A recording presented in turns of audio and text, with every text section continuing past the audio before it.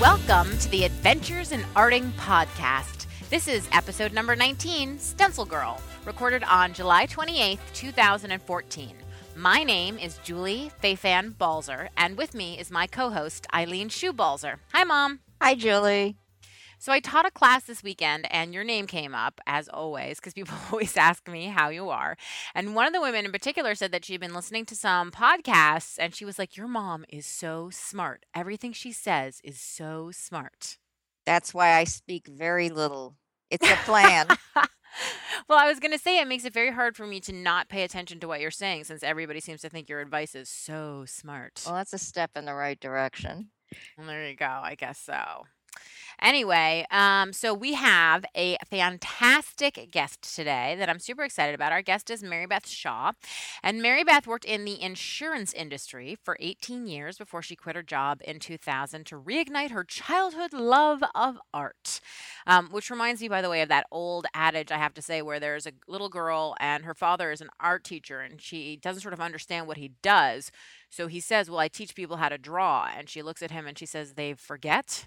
And it's true, right? Because we all loved drawing and knew how to do it as a kid, and then we somehow forget as we grow up. Anyway, so Mary Beth is now a full-time painter and an internationally known workshop instructor. And I personally know her as the founder and owner of Stencil Girl Products, which was born in 2010. So welcome, Mary Beth. Thanks, Julie. Hi, Eileen. Nice to meet you. Well, I also know you, frankly, as the eyelash virgin because you came to record an episode of Mixed Media Workshop with me, and we're very excited, as I recall, about the glamorous eyelashes they glued on you. Oh, my God. They changed my life. Along with that airbrush makeup. I did a webinar last week with Northlight, and I said, all right, you guys have got to start getting with the program here. I said, I now require a makeup artist before every webinar. It is amazing, simple little things. I mean, it's not unlike artwork, I suppose, that like one little change makes a huge difference. But eyelashes, I can't believe what a difference they make. It's unreal. And I brought them home with me thinking I was going to use them. And I think I need another lesson because I couldn't get them on right. I got one on and I couldn't get the other one on right. And, you know, my husband's like, waiting. And I'm just like, all right. I'm having an eyelash emergency. We'll just go, you know. Yeah, I can't do them by myself either. I don't know how people do that every day. It's like some amazing skill that's beyond. I do not have the digital, finger talent somehow. Oh, that makes me feel a little bit better, actually. I thought it was just me. See, and here I thought you were a Southern girl, so you should be super good at it. No. So, speaking of which, can you tell us a little bit about sort of where you live and what your home studio and stuff is like? Yeah, sure. We live in Missouri right now, a suburb of the St. Louis area. My husband's kind of been a corporate gypsy, so we moved here from San Francisco. It was like, people were like, really? You moved to St. Louis from San Francisco? But, we did. So we just live in the suburbs. And I have a small studio here in my home, but it has been overrun by stencil business stuff, including a laser and a manufacturing environment. And so I rented a studio outside of my house, which is in the city, and I love it. It's in a building that's over 100 years old, and it has the old plank floors and, brick walls, and it's fabulous. Just fabulous. Sounds amazing. Is it all artist studios? Well, we just have 4 people in our building, and two other people are artists. The one is more of an academic kind of artist, and I just love being around him. He does such different things than I do. He's kind of an installation guy. And then my studio partner, Julie, shares the space with me. And then we have 2 guys that are soap makers and leather crafters, and they do some amazing stuff too. But it's fun. We have a big 2-story kind of this central area with all these, like every power tool you could ever imagine. So we can, cut down all of our substrates, wood substrates, and do big and dirty stuff in there. And it's lit there's kind of like skylights over that area, so the lighting in there is absolutely perfect for when I need to photograph my work, and it's really cool. It's got that urban edge that I really, really love, because out here, when we moved to the suburbs, I felt a little bit like I had been dropped on my head, you know? You're So making I, your own Williamsburg. yeah, I just, I missed in the suburbs, I missed the city. So it was great to get back into the city, it was fun. So, Well, I have like 12 follow-up questions. oh, The first is I'm wondering because I've never heard anybody referred to as an academic artist. What is that? well, he's just associated with WashU, with Washington University here in St. Louis, and he runs the gallery at WashU. So he's typically working with the students who are going through the master's program, and they're working on their shows, and he helps them put that together and get the shows hung and so forth. And I don't even know if that's a real term, academic artist. I guess I just made it up. But he's just so, like, we always crack up because, he can be in his studio, like, discussing a show with a museum. And I'm upstairs, like, stenciling a lampshade or something, And I always tease him because he'll come up and he'll be like, oh my God, I was so nervous, but it was over and it went great. And he's like, what are you doing? "Oh, I'm working on a lampshade." And then I'm just like, I don't even want you in here. It's too embarrassing. But then, it is what it is. We all do different things. Yeah, and I think it's interesting because I think we talked about this a little bit on the last podcast, but I recently saw an exhibit at an art museum, and I've seen actually several of them now, where fine artists, museum quality fine artists, are taking a lot of craft techniques and craft ideas and using them in their work, particularly as mixed media becomes more of an acceptable, fine art, I guess. Oh, I think that's so true. And really, it's been going on for years and years. If you look back through history, Kurt Schwitters is one of the collage artists I've admired for years. And I don't even know when he was making his art, maybe in the 40s or whatever. But, he was one of the first guys to take the little ticket stub and put it in a collage, Mm-hmm. and do the kind of stuff we do now. Absolutely. And I also wanted to ask you, you mentioned your studio mate, Julie, who clearly has the best name in the entire world. But besides that, I'm just curious about the idea of a studio mate. I mean, is it set up that you guys have two different sides? Do you actually share like the same table and tools? Are you there at the same time at different times? How did you find each other? I just have so many questions about I that. know, it's weird, huh? And when I first found this studio, Brandon, the guy I was telling you about, the WashU guy, he was going on sabbatical to France for like 3 months or something. And so it was just when I was first looking for a studio, and I saw this ad, and it said 3-month sublet. And I thought, well, this will be a good way for me to dip my toe into the studio outside the home thing and see how it works for me. So I went down Is and this your first time having a studio outside your home? no, it was that way when I lived in San Francisco because we just didn't have enough space, and I'm a real pig when I work too. It's like it doesn't lend itself to like a home environment, you know. So um so anyway, I went down and I ended up renting the space for 3 months, and I loved it so much.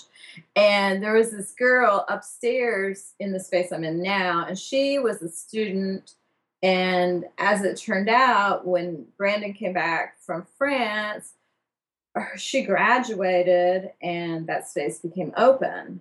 But it was more than I could afford by myself because it's a live work loft. So there's actually a bathroom and it's just really cool. And so I thought, God, I want this place so bad, so bad, so bad, And so Julie's a friend of mine, and I just took a wild, do you want to share a studio? And I didn't even really think about, oh my gosh, what if we don't get along? What if we don't have similar working, patterns? And it just turns out fine. It turned out great. We've got big hollow core doors for most of our tables, and we have them set up so that we face each other like partners desks.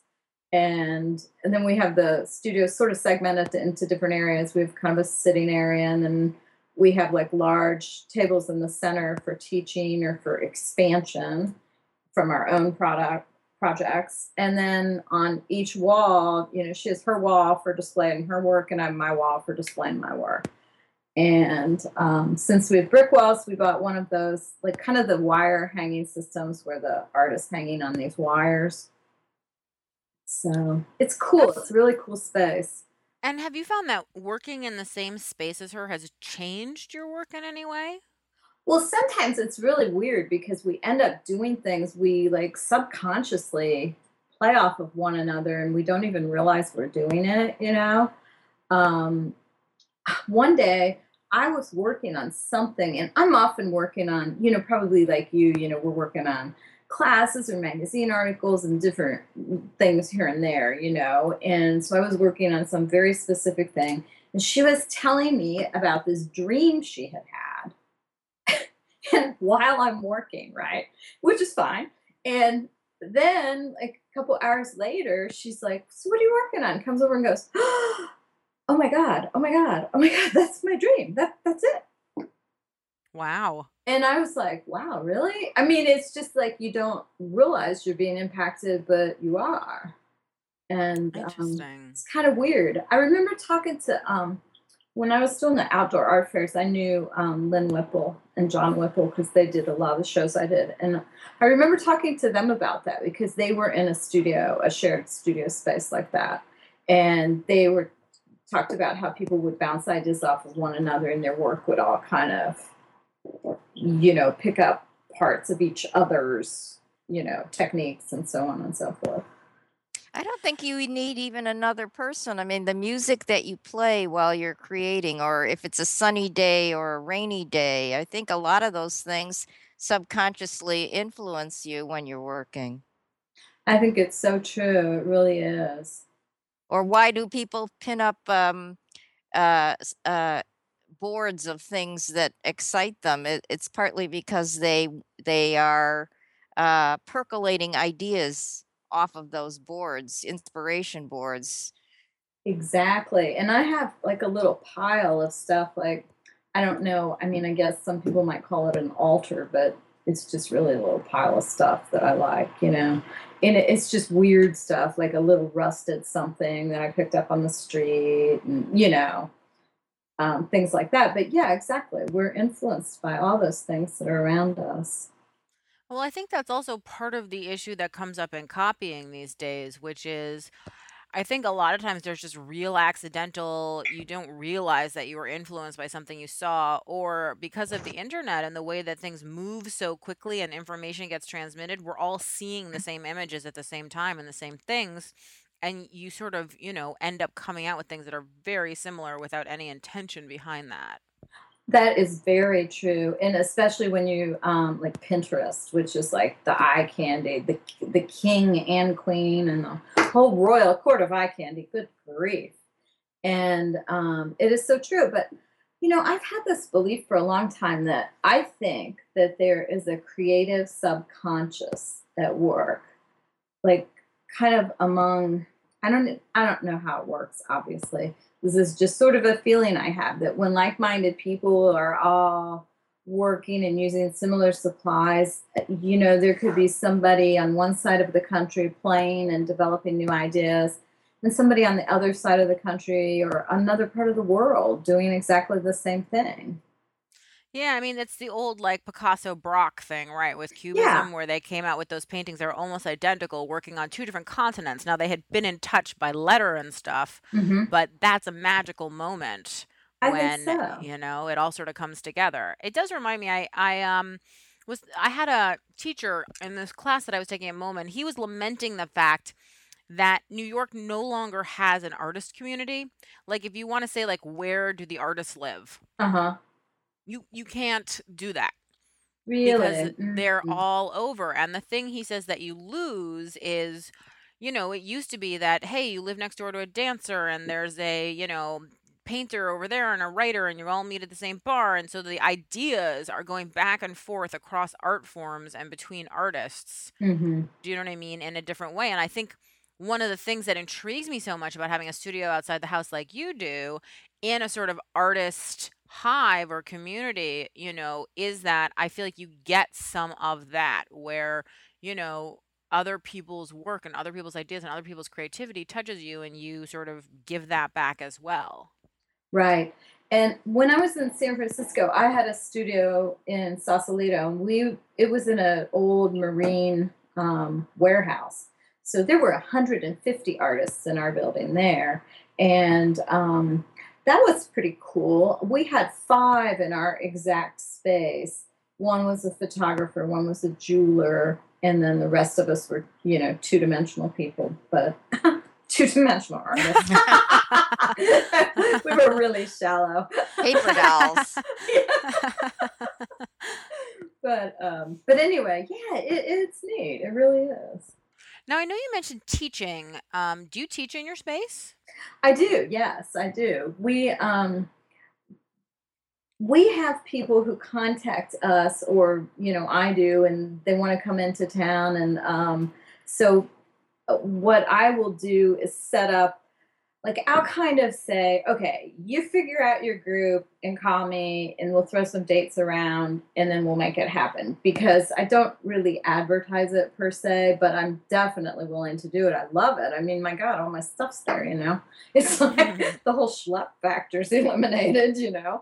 And we have done it because we can take. It depends on what I'm teaching or what Julie's teaching. If we're doing encaustics, I think probably 6 is about the max that we're comfortable with because of the torch component and everything. But if I'm teaching other mixed media, I can take larger numbers of people. Let's talk about encaustic because encaustic is something I really struggle with. Tell me about why you love it. Oh my gosh, there's so many reasons. Well, first of all, the reason I love it is the reason I love all mixed media, and that's about the layering. I love to create layers, and with encaustic, it naturally lends itself to creating a lot of transparent layers. With either your encaustic paints or your pigments, or with collage, and I adore that. I also love the fact that it's so fast. I mean, it just dries like instantly, and you can keep going to the next layer. So you can actually accomplish a lot more with, over a quicker period of time than you can. If you think about acrylics, if you're waiting for, your mediums to dry and your texture products to dry, some of them, it could take several hours or even overnight. And it's just not like that with encaustic. It's so fast. And It's so it's funny to hear you say that encaustic is fast, just because I always think of the wax melting as being like so slow and laborious. well, I just come in and I turn it all on in the morning, do a few other things, and then when it's melted down, then when you actually get started, the process I think is really fast. And Um, what do you have like a big like hood vent, or do you just live with the smell, or do you? no, we are very specific about getting the smell out. We have some exhaust fans. We have 2 sets of exhaust fans on one of our windows. So when we're doing encaustic, we have all of the smell pulled right out of the studio. So for anyone who's listening who doesn't know what encaustic is, just in case, and I will do my best to describe it, you'll probably be better at it, Mary Beth, which is that I mean, it's layers of wax, and you can do all sorts of cool techniques where you're painting with it, you're drawing with it, you're doing transfers, image transfers with it. What else would you say about it? Um, well, it's a very, very ancient technique. It actually comes from the Egyptians and the Greeks. I think there's some sort of dispute as to, actually who started it first, but I believe it comes from portraits that were done of people and put when they died. They were put in their, what are those things called that they used to bury people in? I can't even think. Oh, I know what you're talking about. It's where the reason the pyramids and their Yeah, yeah, yeah, tombs. yeah, yeah. Yeah. Come on, Eileen, you're the smart one. Their sarcophagi. Yeah. That's what it. That's There you go. excellent. Anyway, they would put the portraits in there, and the wax is so durable, it would hold up. I mean, these portraits are still around today. And so it's actually very ancient, very durable. And I don't know where I was going with that, but anyway. Well, I was going to say, it's so interesting that it actually started with portraits because I just took a class in which Jasper Johns was discussed a lot. Uh-huh. And he used a lot of wax mixed with oil paint in his work. Yeah. And the reason given for it kept being because it has a very like fleshy, corporeal feeling that he wanted. And I found it interesting that they kept referring to this wax as having this corporeal feeling. But now knowing that it comes from having created these sort of portraits, that even makes more sense to me. Yeah. It Well, really think there is about something. Madame Tussauds. They call it Wax Museum. It's true. Oh wow, I never thought about encaustic with yeah, that is so true. Are those actually made out of wax? I don't know what they're made out of. You But know, the whole idea is to make them look lifelike. So and the word wax is there, and they must originally have used wax, even if they don't now. I've actually never been in one of those museums. They always sort of wig me out. I'm Yeah. serious. It's scary. I can imagine that you could totally be freaked out like late at night, you know what I mean? Trapped in the wax museum. Right. Oh. Hmm. So, I know you mentioned, so you do encaustic and you also work with acrylics. What other kinds of materials are you a fan of? Um, paper and paint are my biggies. I'm really pretty simple. I don't do much with watercolor. I've just gotten the new watercolors from Golden, and I want to play with those and see if I can become more proficient with watercolor because I'm not at all. Well, And I find watercolor to be a totally different thought process. Do you know what I mean? It's like in acrylic, I can really work sort of back to front, and in watercolor, I feel like you can't do that as much because, like, if you want white areas, you have to leave them from the beginning. If you want, you know what I mean? I know, and I'm just way too unorganized or something like that. I don't know what it is, but I'm just like, oh shoot, I should have had some highlights in here somewhere, and then it's too late. Well, I also feel like with watercolor, there's such a confidence that watercolor artists have that blow me away. It just blows me away because it's like they do a simplicity of strokes. It's like they'll do 10 strokes to create something that I would spend, 2 hours sort of working out. Right, exactly. So I don't know. I just paint and paper. I collage and acrylic is just that's where I started, and it's kind of continues to be my love. Along with the encaustic. And then of course I have little hobbies I do too. Like I knit and I doodle a lot as a just a hobby. And lately last year I started art journaling for the first time. I was like the big holdout in the art journaling world. I was always like, why would I do that? I don't know. I always felt like I had to if I was making art, it had to be something that I was going to be exhibiting or something like that. The idea of art journaling didn't appeal to me, but now I've started doing that, and oh my gosh, I just love it. I love art journaling too, and I know my friend Natalie Callback, who you know too, Yeah, she was a whole like, I'm never art journaling, that's stupid, blah blah blah. And then of course she got addicted as soon as she started, which I that's think happens to a me lot of people. exactly. That's me exactly. I'm almost embarrassed, like how I done it. I mean, I'm like, Well, I think it's like a lot of things. It's sort of from the outside. I mean, I get a fair number of emails from people who say, I don't get it. Like, what do you do with it? And it's trying to explain that, like the pleasures in the process of it, you know? definitely. And I mean, I think it'll, save your. For me, it like saves my sanity. It's, you know. Yeah, it keeps my shrink bill down, Yeah, as I well, say. yeah, that's what I was gonna say. I was like, I don't know if I should say that or not, but that's exactly what I was thinking. Do you think that art journaling has changed the work that you do for display, your 2D pieces that are meant to hang?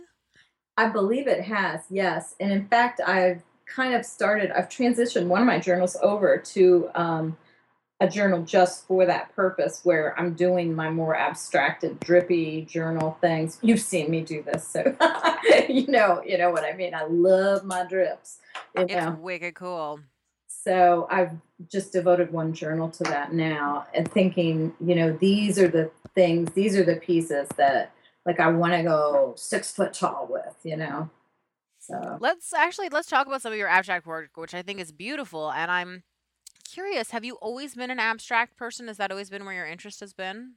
um yes and no. I when we were in California, and when I first back when I quit the day job, um, I decided to get some, artistic education. So I took some classes at UC Berkeley Extension, and I took some fundamental drawing classes and tried to, actually get some basics that I might have gotten had I gone to art school or something. And, I found out, oh, wow, I really can draw, which is so nice because, of course, we can all draw. We all drew, like you said, when we were kids, we all knew how to draw.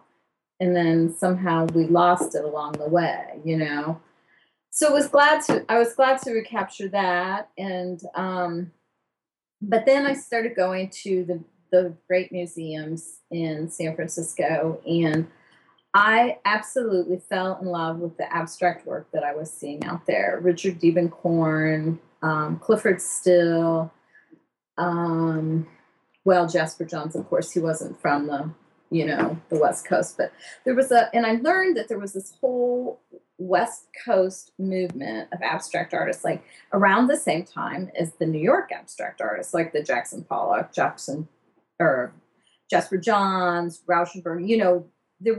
There were like these simultaneous abstract movements going on, and I just became really interested in it, and started to try to paint some abstract work. And I mean, the first ones were, oh my God, they were so ugly.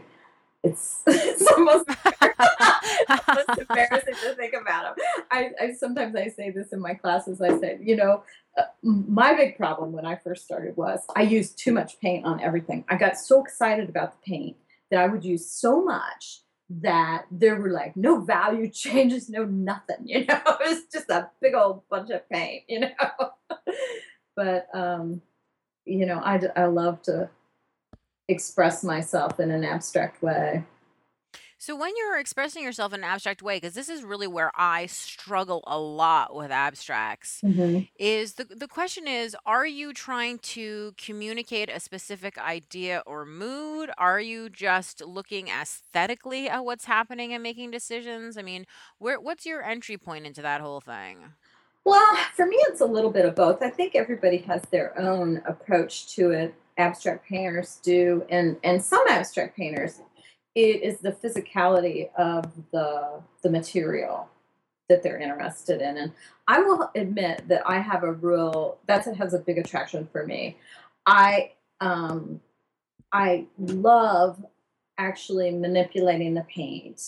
I love working wet and wet. I like working dry and dry, and getting the different results that come from working each way. That just thrills me. It's so, I don't know, it's exciting. It's the kind of thing that I can do and become so engrossed that I will literally forget to pee. You know what I mean? And I'm just like a 5-year old, like, oh my God, I'm going to pee my pants if I don't get it right now. I'd like to say that I haven't done that, like had that moment where I was like, "Oh my god, bodily functions totally forgotten." I know. Isn't that the best though? I mean, that's like when you're really in your zone. But I tend to use collage in my abstracts. And I will, I start out somewhat randomly with the collage parts that I add. And then as the piece develops, it kind of actually takes me on a journey, and I realize how the parts that I've chosen work together, and there is a definite meaning. And it's often very hidden, and people don't get it, or they may or may not get it, but it's a real thrill to me when a viewer does get it. I don't know, it's just very exciting to me. It's the power of art, you know? I mean, and Yeah. It was interesting because one of the things I remember somebody saying is a huge part of the later parts of modern art swinging up towards contemporary is where the viewer becomes an integral part of the art. Instead of the artist telling Yes. you what you're supposed to be looking at, you actually are allowed to have an interpretation of what you're seeing. Yes. Yes. And oh gosh, it was probably maybe 6 or 7 years ago now. We every year our Contemporary Art Museum does an open studio event in St. Louis. So the artists who have studios, if they're interested, they sign up, and the public can go around. And there's maps and all this. It's really cool. Well, in the very beginning, when they first did it, I didn't have a studio in the St. Louis area, so a bunch of us just set up in this vacant building. They said, "Oh, you guys that live out in the burbs can set up in this vacant building." So I put down tarps and kind of made like this little simulated studio setup. And I put up a body of work that they were all 8x8s and on a deep cradle clay boards. And I had 2 rows of them. I want to say there were maybe 20, 2 rows of 10. And I wanted the viewer to rearrange them on the wall. I wanted the viewer to be involved to that extent, to like arrange them in a way that would be pleasing for them, even to the Mm-hmm. point of turning the substrates any which way. Hmm. And oh my gosh, it was so hard to get people to touch the art. It was unbelievable. Because they're like so trained to not touch anything. And then finally there were some kids, and I'm like, "Hey, you guys, listen, I want you to do this, and I'm giving you permission." And so they went over there and started moving everything around, and then it got going. And it was really interesting to observe and to talk to people about that experience. That reminds me of every so often in a museum, there'll be like a chair you're allowed to sit in. That's part of the exhibit. Yeah. Uh-huh. And people are like, don't do it, don't do it.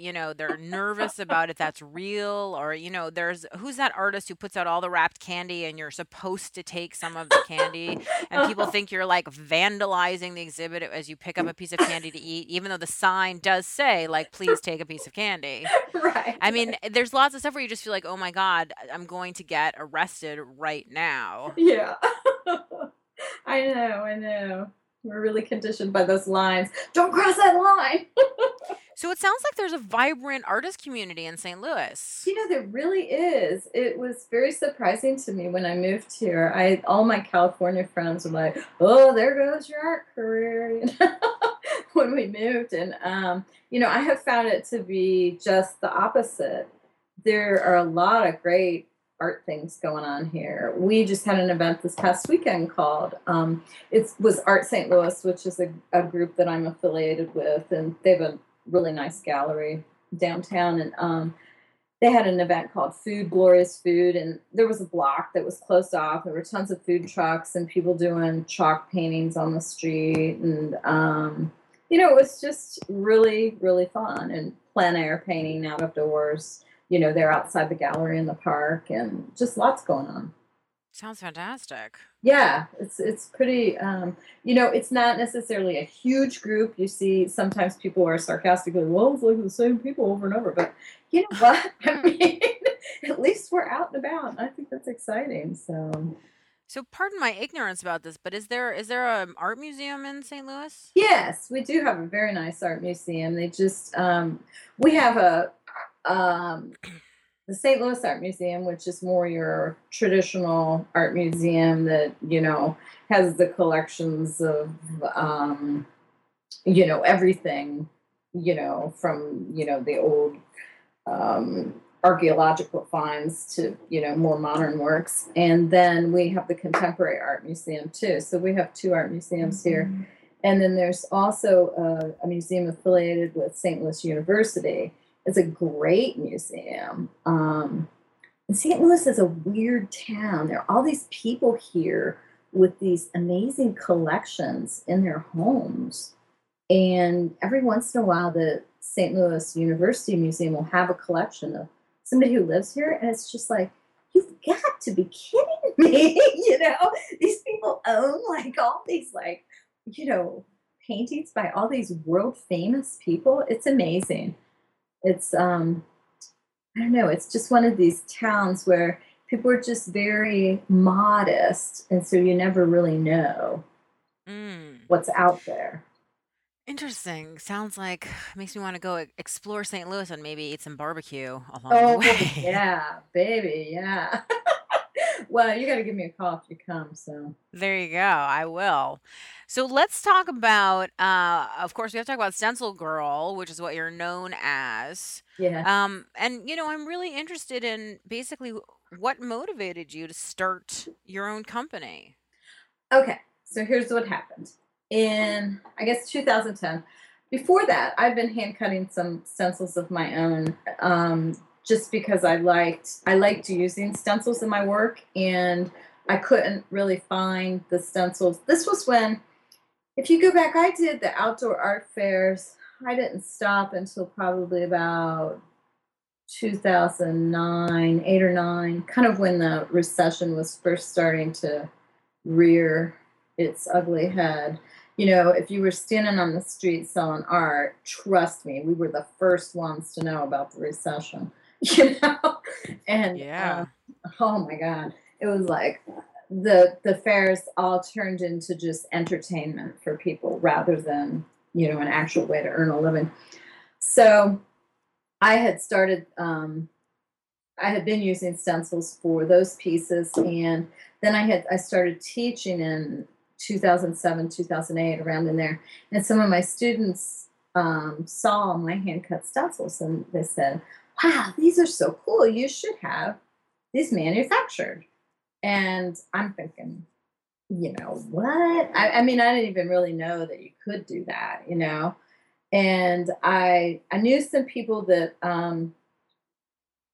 they were like interior designer slash faux finisher people, and they used stencils a lot in their work. So I contacted them and said, "Do you know where I could get some stencils made?" And so they told me, and so I had 6 of my designs made into stencils and into manufactured stencils, and so I had 100 made of each design. So it's 600 stencils. I went out to Art Fest that year where I usually taught. Of course, that was the year I got rejected. So I'm like, oh.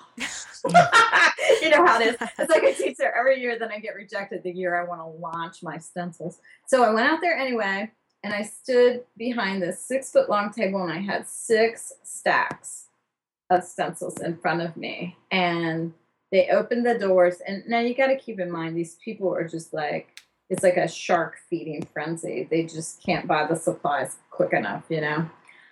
At the end of 30 minutes, I was standing behind an empty table. Wow. Wow. And I was just like, oh, wow, that was really something.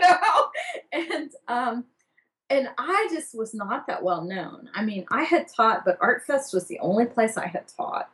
And I just wasn't a well known person at that point in time. I hadn't written my books yet or anything. So the next day, walking around Fort Worden, the park where it's held, people kept saying, "Who was that stencil girl? Who was that stencil girl? Where can we find more of those?" I didn't have a website. I didn't have anything. I had just made 6 stencils. That was it. And so I'm not an idiot. I'm like, "Stencil Girl, wow, that's a cool name." So I'm like, maybe I'll call myself Stencil Girl. And I got home and I figured out how to put a website together, and I came up with 6 more designs. So then I had like a total of 12 stencils. And I don't know, it just somehow exploded. I would like to say that I was smart enough to have this genius business plan or something like that, but it's just not true. One thing led to another. One of my friends, then I'm trying to think who my first artist designer was. It was, oh, maybe Michelle Ward, because I knew she loved stencils. And Catherine Engen who ran Valley Ridge. She's a good friend of mine. So I knew she knew Michelle. And so I talked to Michelle, and then Patricia Segabrush, who does encaustic work, and she's a friend of mine. She wanted some stencils. And so I just started these little things with some friends, like, well, maybe they'll, manufacture some for them too. And As a side question, can you use plastic stencils in encaustic work? you can use mylar stencils in encaustic work because mylar Oh, is a naturally heat resistant um, surface. So they work beautifully in encaustic. wow, I had no idea. Oh my gosh. Ooh, it'll change your life, Julie. No, seriously, it's really cool. Really, really cool. So, yeah, you can do, there's like 3 or 4 different techniques with stencils and encaustic that are really quite interesting. And one thing just led to another. And before I knew it, I had this company that I just never could have dreamed of. I don't know. And I just feel incredibly blessed that it worked out this way. It's unreal. Working for yourself is the most terrifying and liberating experience. Yes, it really is. It really is. So now I'm in a partnership with my husband and with my son-in-law, my stepdaughter's husband. And I tease him. I I say, Frank, I am your stepmother-in-law. It doesn't get any worse than this. But he's a really great guy. He's actually an engineer, but he has so much creative ability. This was just a perfect match for him. And he was in a very, very unfulfilling job. So I'm thrilled that he's part of our company. You could liberate him and put him to good use, it I sounds like. know. Yeah, it's So fantastic. tell me, what are your favorite parts about I guess the favorite things that you do for Stencil Girl? Like what are the things that you just love about that job? I love the royalty checks. I love sending checks to my friends. I'm just like, it's so fun for me because, I mean, artists are so often taken advantage of. And I saw so much of this in the art fair world. Everybody wanted free art from us for everything, and donate for this, for that. And it's a great privilege to be able to donate your art to good causes. But saw so many artists in that art fair arena that were so wildly talented, and they just would get to show and literally not have enough money to gas up their vehicle to get home. You know what I mean? And Mm. it just saddened me about the state of artists in general. And so many artists that are unable to make a viable living doing their passion. And so for me, it was a real thrill to be able to start a business where these artists I know could have their designs made into stencils and that they could essentially start gaining some passive income, which is what the royalty payments are. Their stencils are out there and they're being sold, and then we send them a check. And I really love doing that. I just think it's so cool. Is there any part of the business that you wish you didn't have to do? Well, yeah, the whole business part of it. I mean, who's kidding who? Shoot, I was in corporate America for 18 years and walked away. I mean, I had a really good job and I just walked away because I was about to lose my mind. So, it's like being back in too deep business wise scares me because I'm like, oh my gosh, it's like that's that side of my brain I just didn't want to deal with anymore. It just reminds me, like I tell people this all the time, which is the you don't realize that but it's like for every hour you spend making art, you end up spending like 3 hours doing the business end of things. Oh my God, it's so true, isn't it? Mm. And sometimes the balance gets even worse than that. No, I know, right. And yeah, it really is. So I would say, truthfully though, it's more the operations part of the business, the day-to-day operations. And that's why I have Frank and John, my husband, hopefully to handle that. Because I love the whole idea part. I love like brainstorming and coming up with crazy ideas and trying to think of new things and reviewing new stencil submissions. And I love all the creative parts. It's just it's just the business end. Just the part that leads to the royalty That's checks. right. That's right. It's just all that stuff that absolutely has to be done that I don't like. It's true. So now, I wanted to just mention because I know you do a cool thing. It's a stencil club, Yeah, yeah. which people get a stencil, I guess, once a month in their inbox, Well, not in their inbox, in their mailbox. we have um it was an idea I came up with a couple years ago, and I thought, wouldn't it be great to create these little exclusive sets that you had to be a member of the club to get this set. So they're not stencils that are part of our general release. So if you're in the club, it's you get three stencils: one 9 by 12, one 6 by 6, one 4 by 4, and they're usually somewhat theme related, unless I'm doing them. And if I'm designing for the month, it's usually called my private collection because you're going to think this is horrible, but I'll just tell it as it is. My private collection stencils are the ones that I want stencils of, but I really don't want a million people owning them. you know, I would prefer if only our club members own them, so I don't have to see them everywhere. And Mhm. anyway, so with their membership, they get the three stencils, and then they get a video tutorial that's new techniques, a little project that goes along with the stencils, and they get a PDF that goes with that, and then whoever the designing artist is, whatever project they do, we auction it off to one of our members every month. So it's a really Oh. cool thing. They have a little secret Facebook group, and they all talk among themselves, and I pop in there periodically, and Well, it's not so secret now. it's not so secret. That's right. No, but I was actually going to say I wanted to just comment on the thing you just said about your private collection Mhm. and about stencils you want to use and not seeing them everywhere, because I think one of the things that we very much have in common is that when you start giving your hand drawings to people as Mhm. stencils, as stamps, as whatever, it's an interesting thing because you start seeing yourself in other people's work. Yes, it's really weird, isn't it?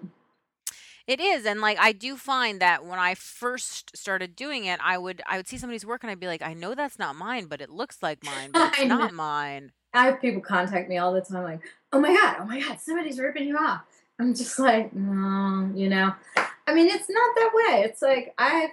It's like we put ourselves out there. We write books, we write articles, we manufacture products with our imagery on them, and we're releasing these things into the world for others to use. So, kind of from my end, I sort of feel like, well, I need to be the next step beyond. I need to always be thinking the next step. So it keeps me moving and thinking, which is a good thing. I agree. I think that it is that theory of, like, Rolling Stone gathers no moss, but I do think when I look at some of the artists who I love the most, Mhm. they were constantly moving through stuff, whether it's Picasso or Rauschenberg. They just, you go through your period and you're on to whatever's new and next. Well, you just named two of my favorite artists, and yeah, exactly. Exactly. It's so true. And that's kind of how I am too. One thing I do worry about though, coming from the world of doing the art fairs, is the body of work thing. It's very important to me to still have some semblance of a body of work, and I don't know. Right now I feel a little bit splayed out into a lot of different directions. Like I kind of need to like hole up for a little bit and get my voice back. Interesting. I think that the whole idea of whether you can be sort of a commercial artist and a working artist and you know what I mean, all at the same time is a really big one. Mhm. Mhm. Because I know I've talked to a lot of people who, for instance, are illustrators who do licensing. Mhm. And it's like everything that they do is for a job. Mhm. And the question of when do you innovate, when do you make work for yourself, when do you do all that stuff becomes, well, a really difficult one to answer. I think so. I looked into licensing a long time ago myself, and I decided that I couldn't do it for that exact reason. You know. It's a serious full-time gig. Yeah, yeah. And it was like people were looking. This was when I did a series a long time ago. Called my common denominator series, when I was using the vintage people, and in my mixed media collages, and I would put little sayings and stuff with them. Like I tried to put like different edgy sayings because I didn't want the live, love, laugh, dream, that kind of thing. I would like I did totally inappropriate things, like I don't even know if I can say them. You can say them. You can say them. There's no FCC here. Oh, I know. Like, okay, for instance, this was when I was doing the shows. I had this picture of this vaudeville cross-dressing man, and oh my God, he just was dressed in the most outlandish outfit, and he had an umbrella. And so then I put the saying, Victor says, don't forget to wear your rubbers. So they were always like really edgy and different. And I was approached a lot about licensing that whole line of work. Not all of it was, that edgy. Some was like, the mom with the kids, don't make me stop this car. And or the kids in the little pool. Did you just pee in the pool? And you will eat it and you will like it. These kinds of sayings that come from our childhood, but that are, just a little bit, I don't know, kind of momisms and stuff and different sayings.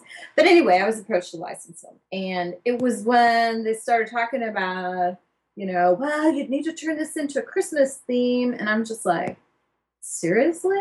No. Because I didn't really want to do that. Yeah, you have to alter yourself a lot for licensing, is what I've heard over and over. The client's always right, and you have to make the changes. Right. And I don't know. I just didn't want to do that. But isn't that the lovely thing about having a career in art, is that there's so many different paths we can all choose? There are, definitely.